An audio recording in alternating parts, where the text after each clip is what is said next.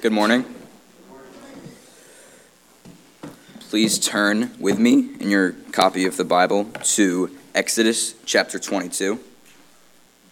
If you do not have a Bible, there is one in the pew in front of you, in the back of it. It's on page 63 in your pew Bibles. Again, Exodus chapter 22, starting at verse 16, reading to the end of the chapter. Exodus chapter 22, starting at verse 16. If a man seduces a virgin who is not betrothed and lies with her, he shall give the bride price for her and make her his wife. If her father utterly refuses to give her to him, he shall pay the money equal to the bride price for virgins. You shall not permit a sorceress to live. Whoever lies with an animal shall be put to death. Whoever sacrifices to any god other than the Lord alone shall be devoted to destruction. You shall not wrong a sojourner or oppress him, for you were sojourners in the land of Egypt. You shall not mistreat any widow or fatherless child. If you do mistreat them, and they cry out to me, I will surely hear their cry, and my wrath will burn, and I will kill you with the sword, and your wives shall become widows, and your children fatherless. If you lend money to any of my people with you who is poor, you shall not be like a moneylender to him, and you shall not exact interest from him. If ever you take your neighbor's cloak in pledge, you shall return it to him before the sun goes down. For that is his only covering, and it is his cloak for his body. In what else shall he sleep? And if he cries to me, I will hear, for I am compassionate. You shall not revile God, nor curse a ruler of your people.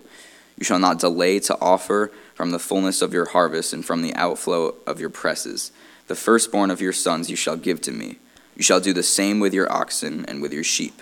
7 days it shall be with its mother. On the 8th day you shall give it to me. You shall be consecrated to me. Therefore you shall not eat any flesh that is torn by beasts in the field. You shall throw it to the dogs. This is the word of the Lord. I invite you to keep your Bibles open to that passage. We're going to be referring to it often. Over the last few weeks, we've been looking at a number of principles and problems that are addressed in this rather dense section of Exodus that's called the Book of the Covenant.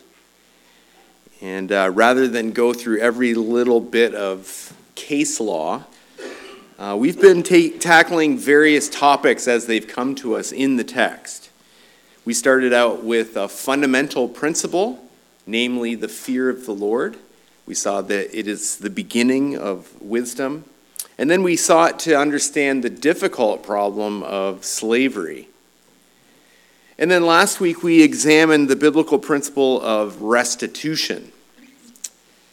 We've come now to a section that begins halfway through chapter 22, and it extends all the way to chapter 23, verse 9. It's a bit of an unfortunate chapter division, but that seems to be the section there.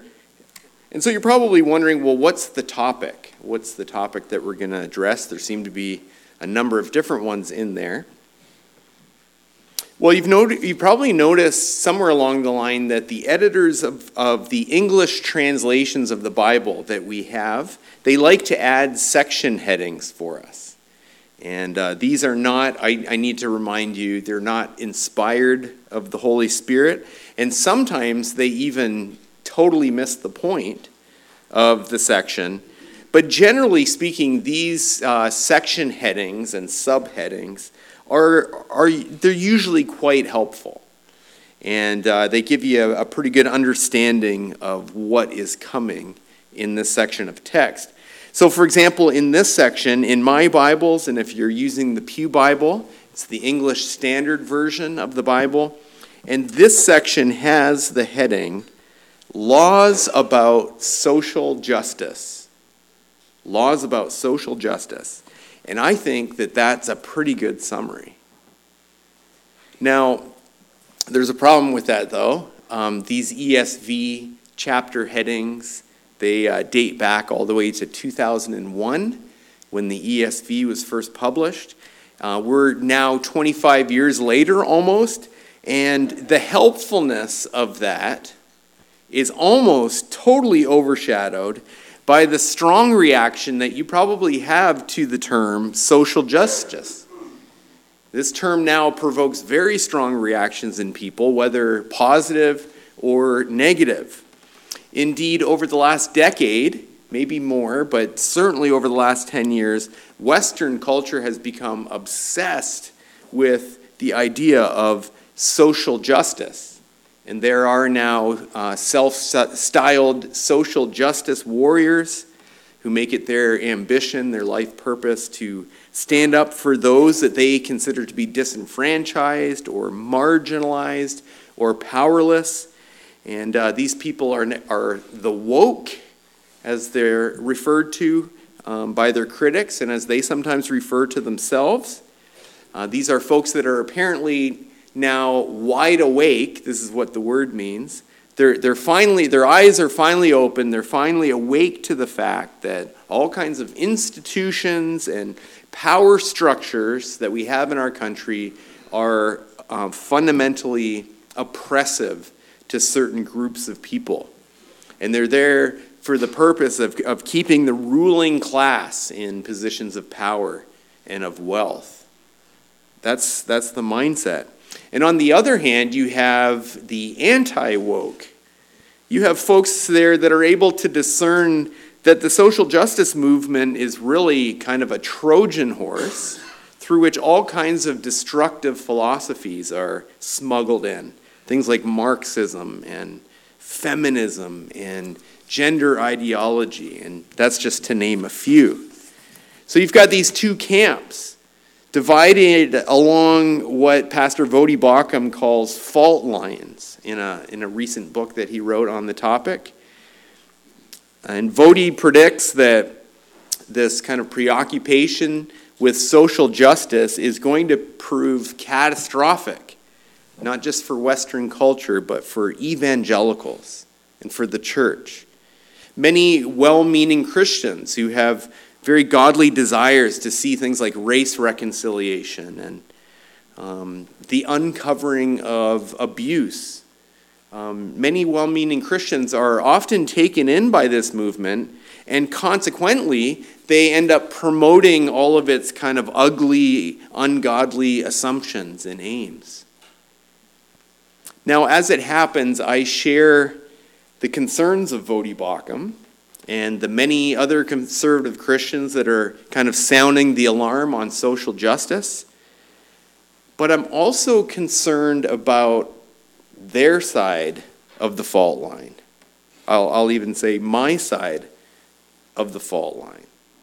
And what I mean by that is, if we're not careful, the anti-woke movement can also be catastrophic, insofar as it cultivates suspicion and anger and denial that any kind of oppression exists, insofar as it kind of prompts us to very defensive and reactionary moves to preserve our own cultural identity or preserve our own power and position. That's a real danger, and those things could be very destructive.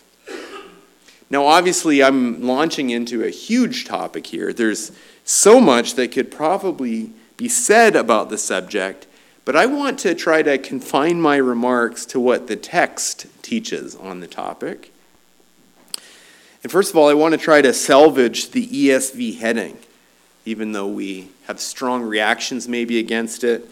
What we do have in this section are, in fact, laws about social justice. And I want to say that there's absolutely nothing wrong with that term. It is simply biblical justice by its true and right definition, applied in this particular sphere, this social sphere. It's another way of saying this is the righteousness that's required of us, the people of God, according to the law of God, in dealing with our neighbors in a righteous and in godly way, in dealing with all of our neighbors. This is going to be a two-parter. I realized that it would probably be oppressive of me, even abusive, if I tried to tackle all of this in one sermon. And so I broke it up into two sections. And in this first section, in this first sermon, we're going to just look at the section that is the second half of chapter 22. And in it, we'll want to notice some social justice issues that the Lord God would have his people preoccupied with. We might just discover that there are some things that the modern movement gets right.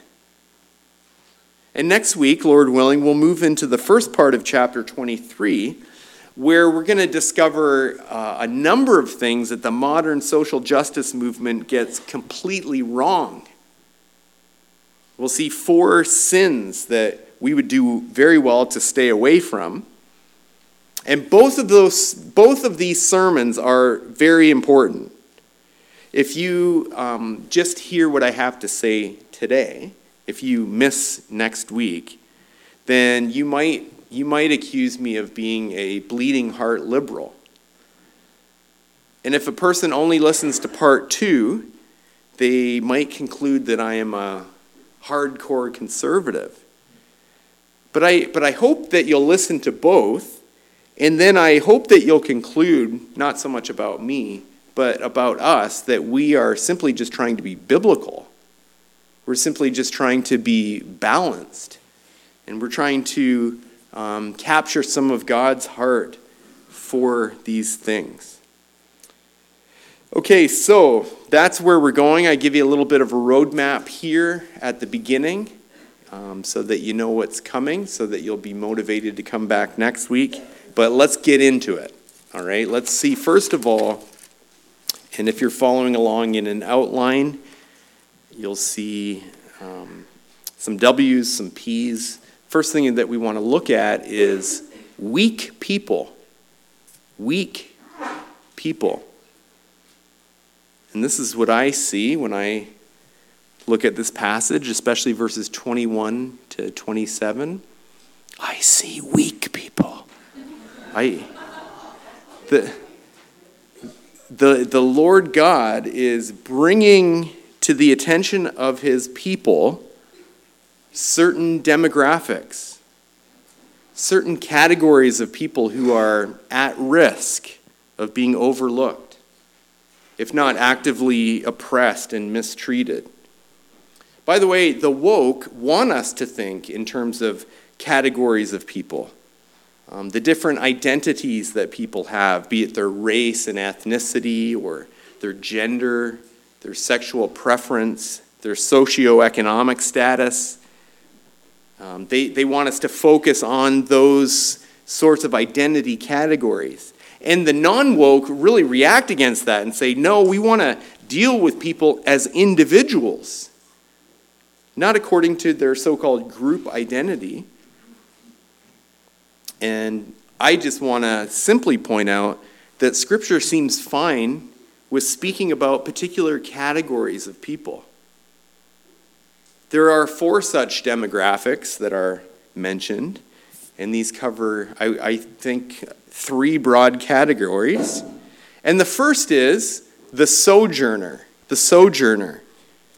This is the first as well as the last. If you take a peek at verse 21, and then just scan your eyes down to verse 9 of chapter 23, you'll see that the same category and the same command is repeated.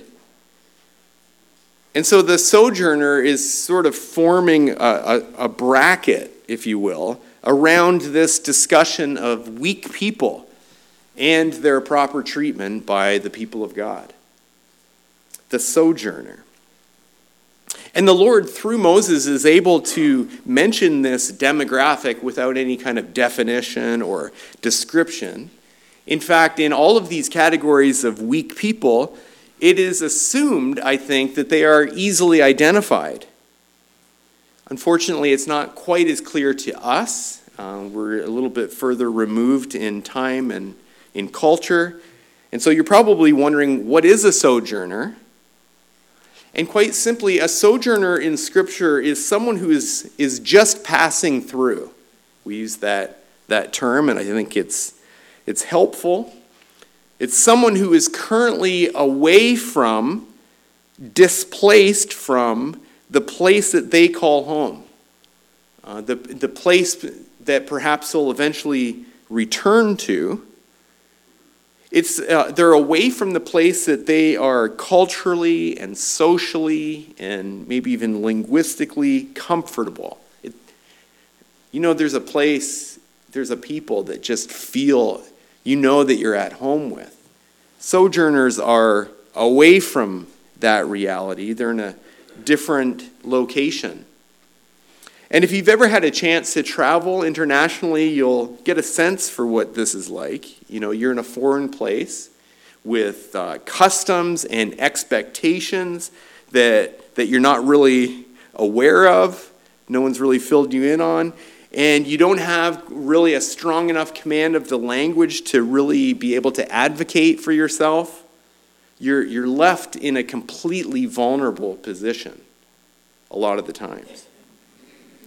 Old Testament professor Cornelius Van Dam explains that in modern terminology, quote, most of the sojourners in Israel were like immigrants or refugees. They had left their original social setting and entered into a new dependent relationship in a new social setting.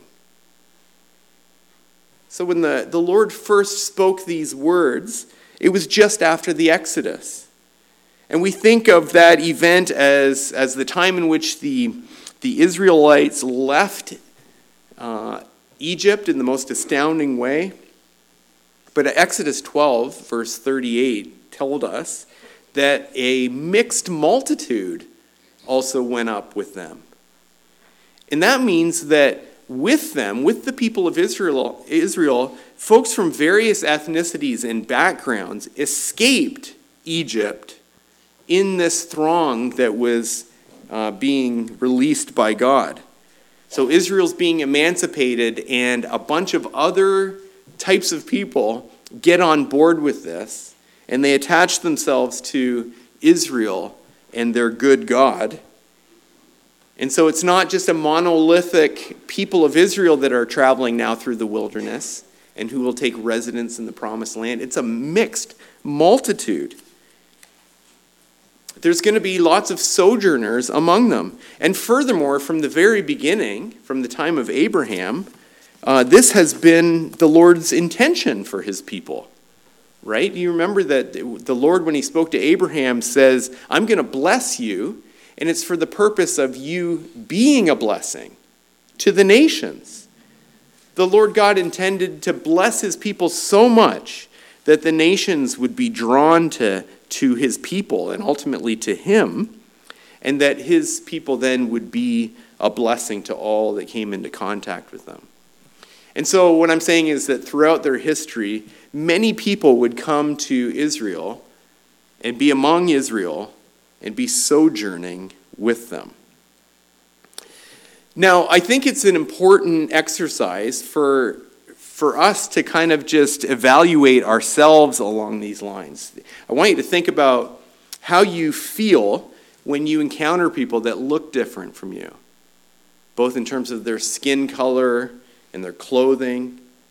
What happens inside of you when you hear people speaking in their mother tongue? In the aisle of your grocery store, when they're speaking some strange language, in America, what is provoked in you? And the exercise, I think, will be most worthwhile if you kind of just set aside, for the time being, discussions about immigration policy, as important as those discussions are. The point is not how they've got here. The point is, how do you honestly feel about such people in your heart? And I'm asking you to try to put your finger on that, because that actually is an accurate predictor of how you are inclined to treat them. Now, a second category of weak people are widows and orphans. Those are technically two different demographics, but we can kind of take them together since the cause for their weakness, their vulnerability, is the same. They're without a man, be it a husband or a father. And I know that I'm very well aware of the fact that in our feminist culture, men are deemed as unnecessary and problematic, and modern chicks are boss babes, and they seem to prefer to take care of themselves. I hope that it goes without saying that for all of human history, except for the last 5 minutes, that was certainly not the case. The man of the house was the main source of income. He was both the provider and the protector. He was the leader. He set the direction of the family. He set the discipline for the family. And so it was completely devastating if, for whatever reason, a wife was deprived of her husband or a child, his father. They're left without resources. They're left without advocacy, without a defender. They were rendered by that weak people. And I want to ask you what your heart's attitude towards widows and orphans are. I don't just suspect this. I know for a fact that you actually are very tender towards this demographic. I know that you regularly give and generously to meet the needs of people in these categories. So let me just press on one potential sore spot, if you don't mind. It's no secret that the current conversations about social justice often revolve around race.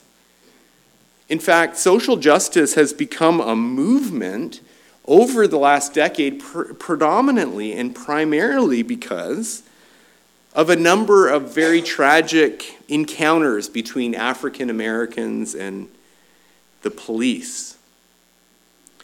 And with each of these cases, you have a ton of media attention, and all of these media have their own narratives to promote. You have, in the aftermath, protests and riots and looting that takes place. And it becomes almost impossible to know exactly what has happened. It becomes almost impossible to have an objective conversation about race in America. And instead, we kind of just assemble in our camps on either side of a fault line. And on the one side, you have people saying that the cops are racist and that they're out here killing black people for sport. And they cry out, Black Lives Matter, and they say that we need to defund the police.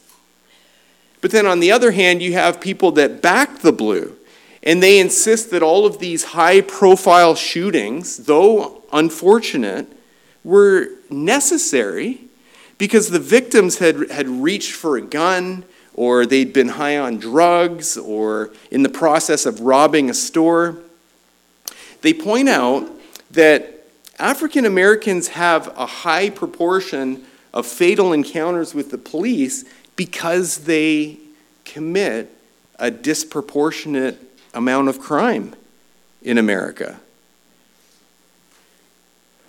It's often violent crime.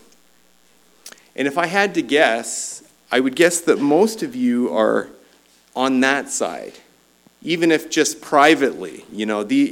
These are very unpopular things to say out loud. And so, but that's probably what you think. To say, for example, it's very unpopular to say this, but I bet you think this, that far and away, the biggest problem facing African Americans today is of their own making. Namely, that a vast majority of them are raised by single mothers in fatherless homes.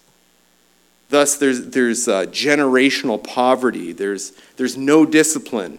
There's no example for young men to follow, to know how to kind of control their aggression or to channel their strength to constructive ends.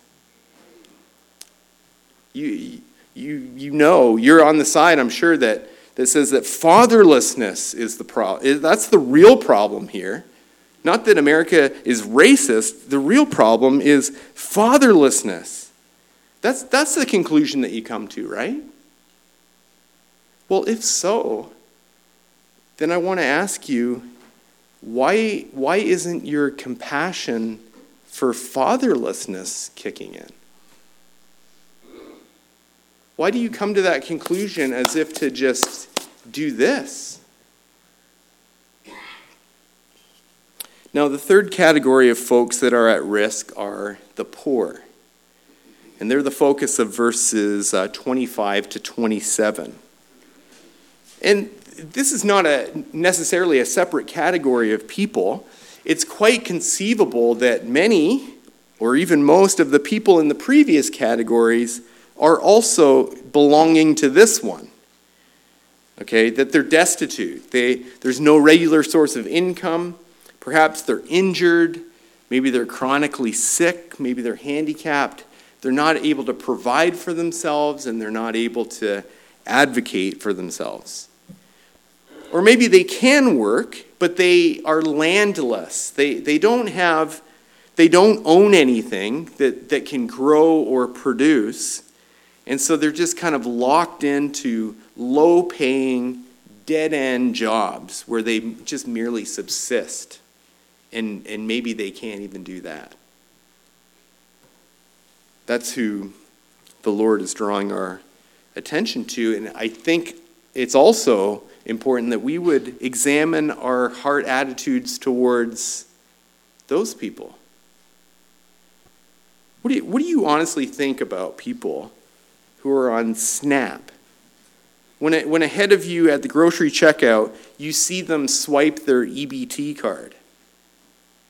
Are you scrutinizing what's in their bags? How do you honestly think? And I think the heart check is important because we act out of the overflow of our hearts. And if we inwardly despise weak people, then that is going to manifest itself in our next point, which is wrongs perpetrated. Wrongs perpetrated. The Lord commands in verse 21 and in verse 9 that his people must not wrong a sojourner. Now, all of the ways that you could potentially wrong a foreigner is not spelled out for us in the text, but it doesn't really take much of an imagination to start a list. Okay, I've had the privilege of doing some international travel in places where I'm very weak and vulnerable because I don't know the language and I'm not comfortable and quick with the currency and I'm unaware of the customs. And so I know that I've been shortchanged. I know that I've been overcharged. I've paid more than my fair share of gringo prices. I've been in some very long, very circuitous cab rides in my life. Trust me, I've got stories. And to wrong a sojourner involves anything that kind of proceeds on the fact that they are strange or other. And anything that capitalizes on their weakness and on their vulnerabilities. These wrongs, it can go from simple mistreatment, which would include just basic suspicion about them, defaulting to just thinking that they're shady or criminals. It could be unfriendliness towards them, but it could range to just full-out oppression, which might even include enslavement and violence. The Lord God is very clear why perpetrating such wrongs would be particularly perverse in the case of the Israelites. Again, this is in both in verse 21 and 9. You can take a look at either one of those or both of those and see that the reason is it's because it wasn't very long ago that Israel was in that very position. They themselves were sojourners in the land of Egypt. They came to that land 400 some years prior as refugees. You remember that they were fleeing famine, and the original Pharaoh had dealt very kindly with them for the sake of Joseph, who the Lord used to save and prosper their country. But when that Pharaoh died, there arose a new king, and the sentiments towards these sojourners now shifted, and they were enslaved and oppressed.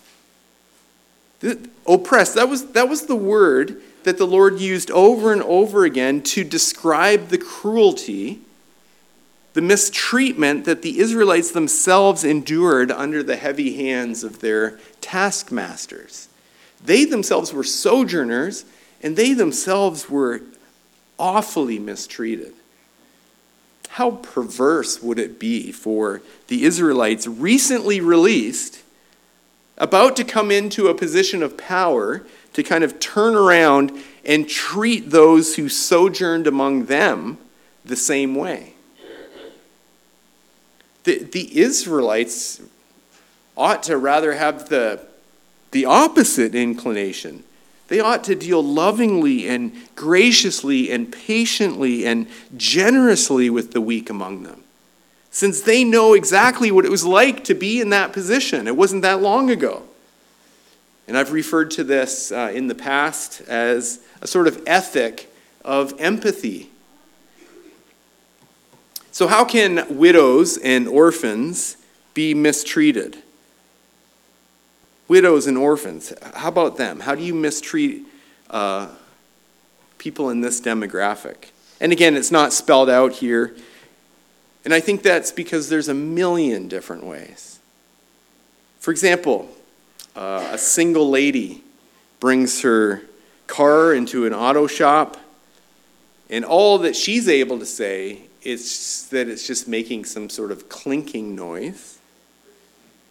And so after a bit, the mechanic comes back into the waiting room and tells her that she's going to need a new flux capacitor and probably have the headlight fluid topped up.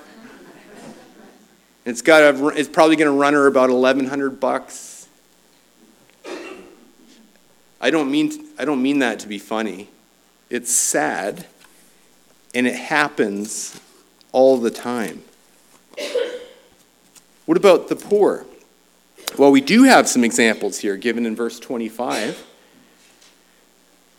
And then you see that there? Just some of the kinds of wrongs that are perpetuated against the poor. The first is what we might call predatory lending practices. So someone finds themselves in dire straits for whatever reason, and they need a loan. The Lord forbids his people from acting like loan sharks, who take advantage of that weak person in that vulnerable, desperate sort of situation and use that to their own advantage to make all kinds of money. The Lord God says, you shall not exact interest from your brother in that way. Loan him money, but this needs to be an interest-free loan. Have some mercy, have some pity. Furthermore, if you need to take some sort of collateral, some sort of take something so that you can incentivize him paying back that loan. For example, he doesn't have much, so you take his coat as collateral. Well, the Lord God commands that you don't keep that coat overnight because he needs it to keep himself warm. That's all he's got.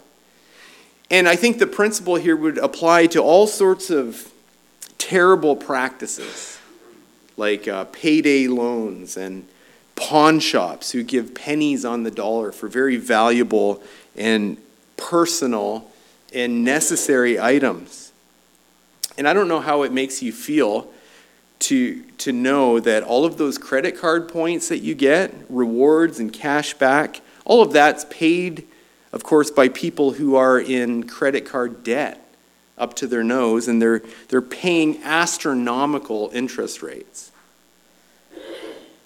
I don't know how it makes you feel to know that credit cards are heavily marketed to college kids who are essentially fatherless for the first time. And it's all very predatory behavior that's seen as totally acceptable. And by the way, there's an awful lot of talk within the social justice movement about how oppression of certain groups is systemic. Have you heard that word before? What they mean by it is that it's built right into the fabric of our institutions. Now, I understand that people need to be much more specific about which systems and institutions.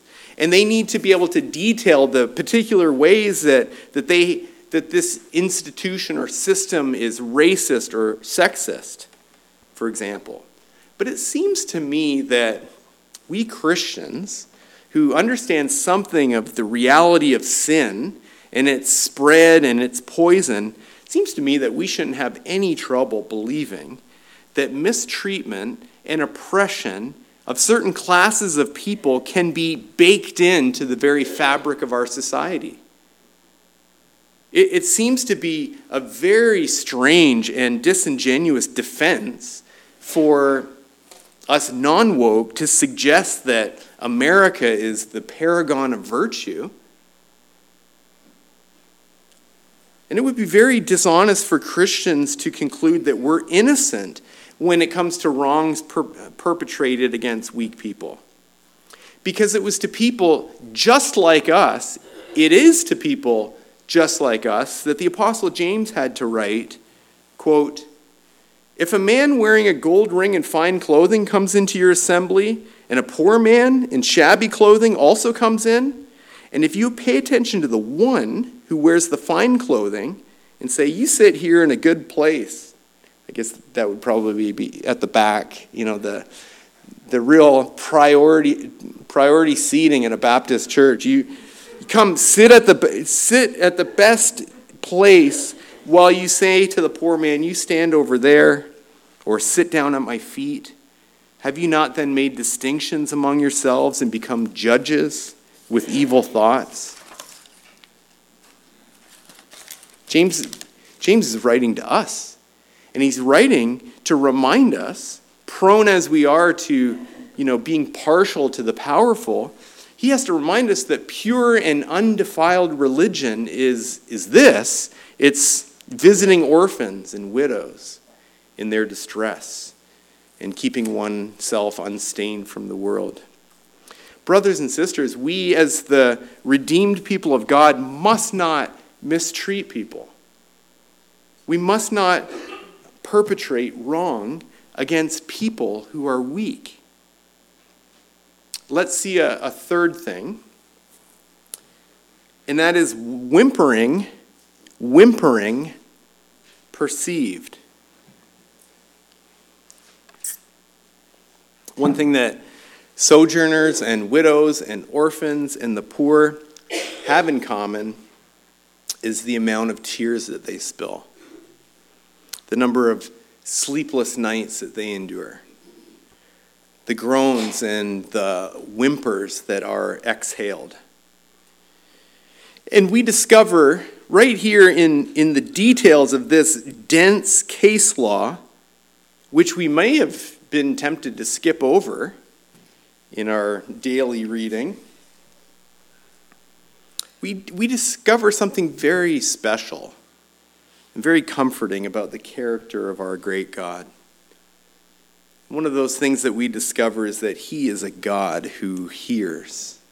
He's a God who hears. Do you know that there has never been a tear or a sigh that has gone unnoticed by our Heavenly Father? He perceives all of our whimpers. I love Psalm 56, verse 8, in which David says, "You've kept count of my tossings." Every time I flipped over because I couldn't sleep, you've kept count of that. You've put my tears in a bottle. Are they not in your book? The Lord God assures the poor and us, who might be tempted to oppress the poor, he reminds us that the cries of the poor are not in vain. And Scripture, I think, often wants us to visualize this, like to picture it in our mind's eye, in the same way that we're meant to picture the idea of blood guilt. That's also something that's spoken quite a bit in these pages. The idea of blood that is spilled from an innocent person.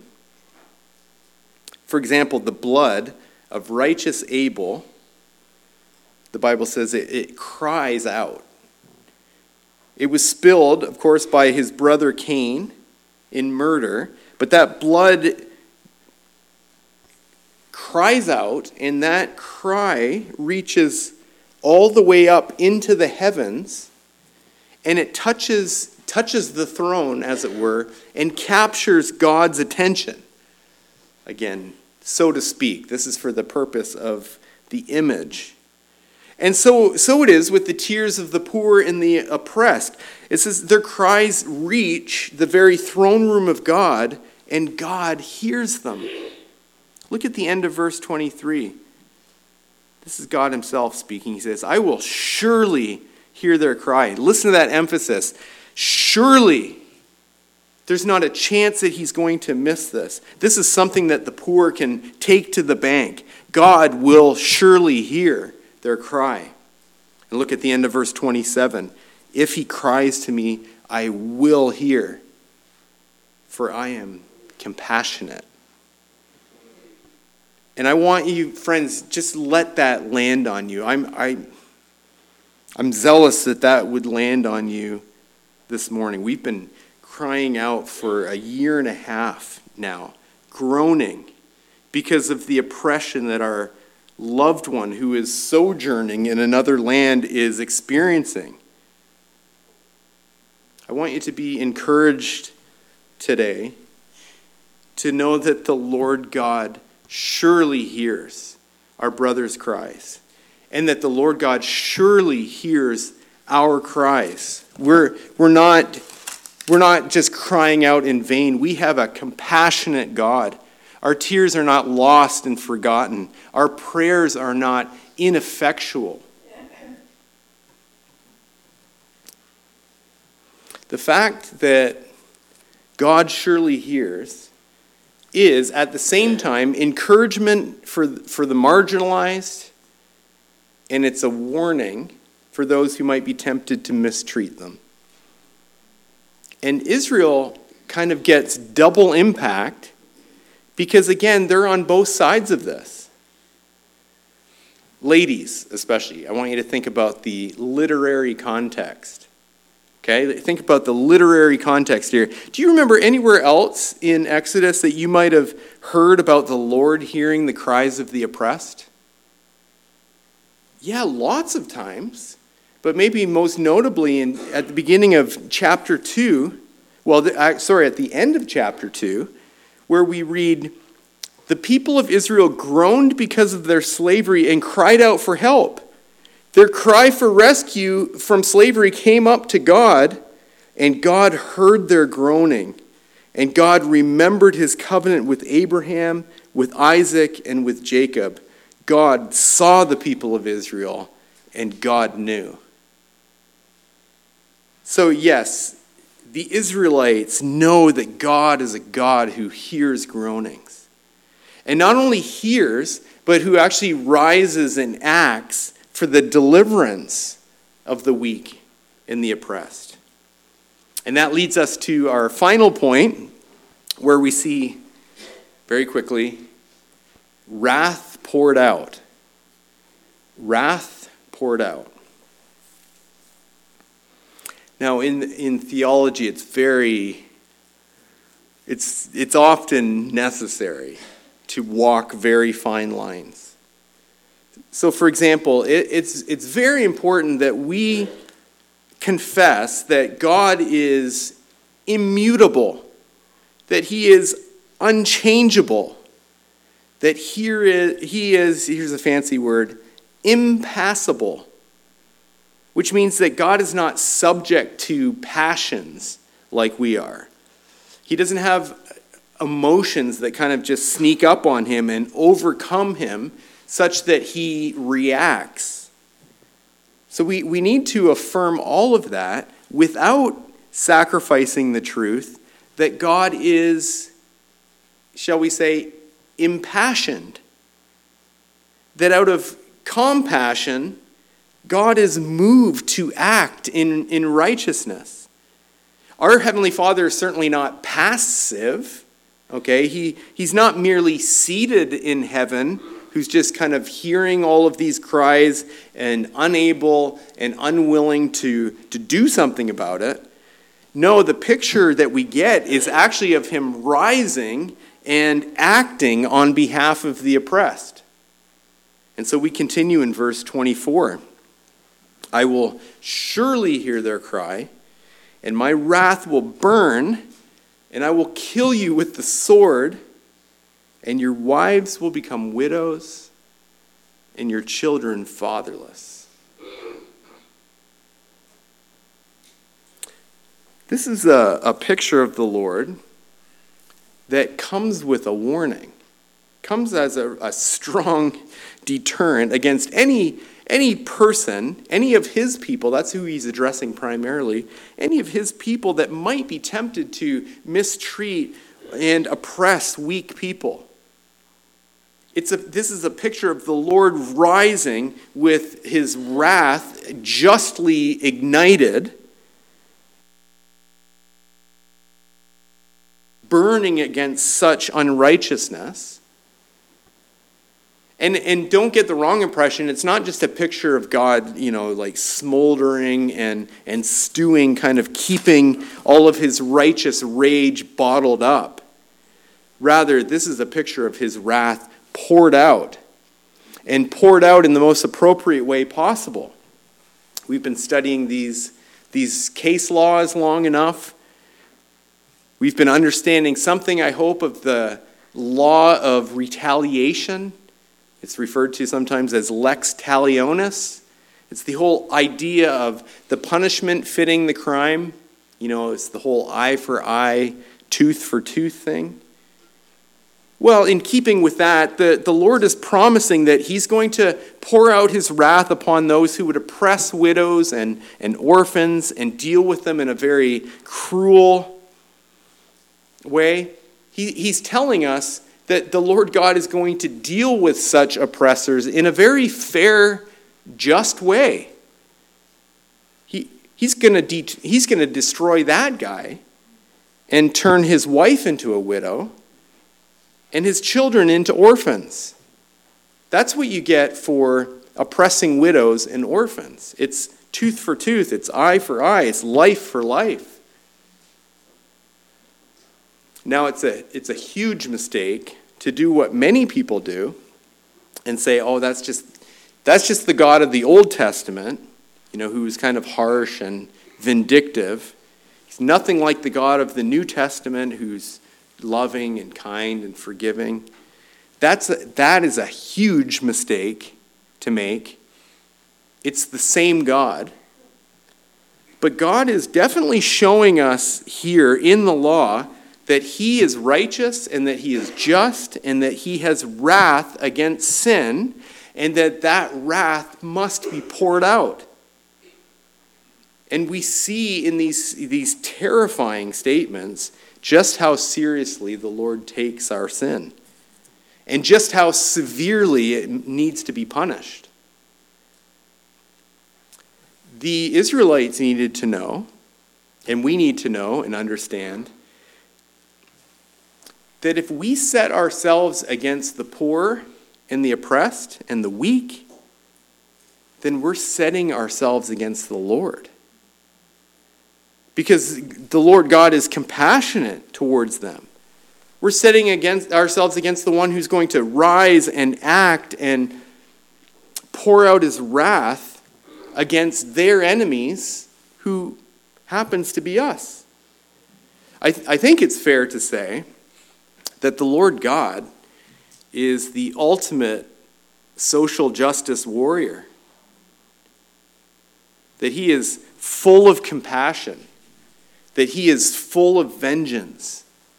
That he's full of truth, even as he's full of grace. He's full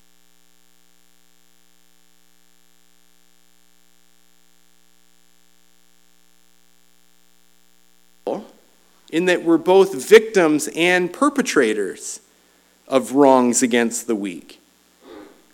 We're victims, to use that term. We were weak. We ourselves were oppressed by the sin and by sin and by Satan. We groaned under the weight of it. We were totally helpless. We were lost. We were undone. We didn't even know enough to cry. But the Lord God, in his compassion and his kindness, he arose and he rescued us. He delivered us.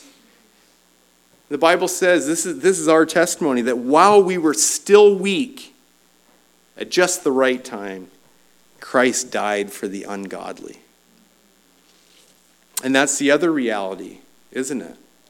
Not just that we're weak and oppressed, but that we actually are ungodly, that we were the perpetrators.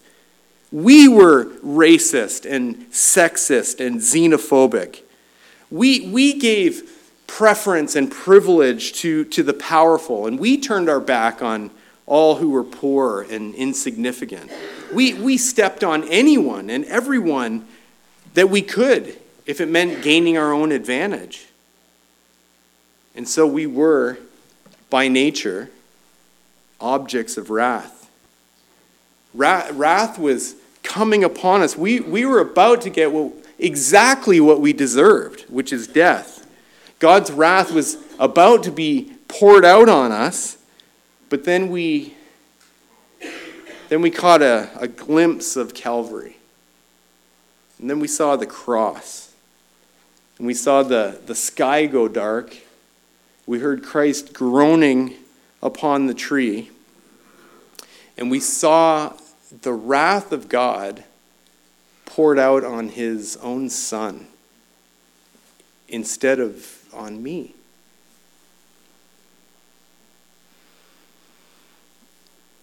And so we sing, amazing pity, grace unknown, and love beyond degree. What compassion, what mercy we have been shown in the gospel. And friends, those of us who have been rescued at so great a cost, we ought therefore to have compassion and mercy upon the sojourner. We ought to meet the needs of the poor. We ought to visit widows and orphans in their distress. Amen? Amen.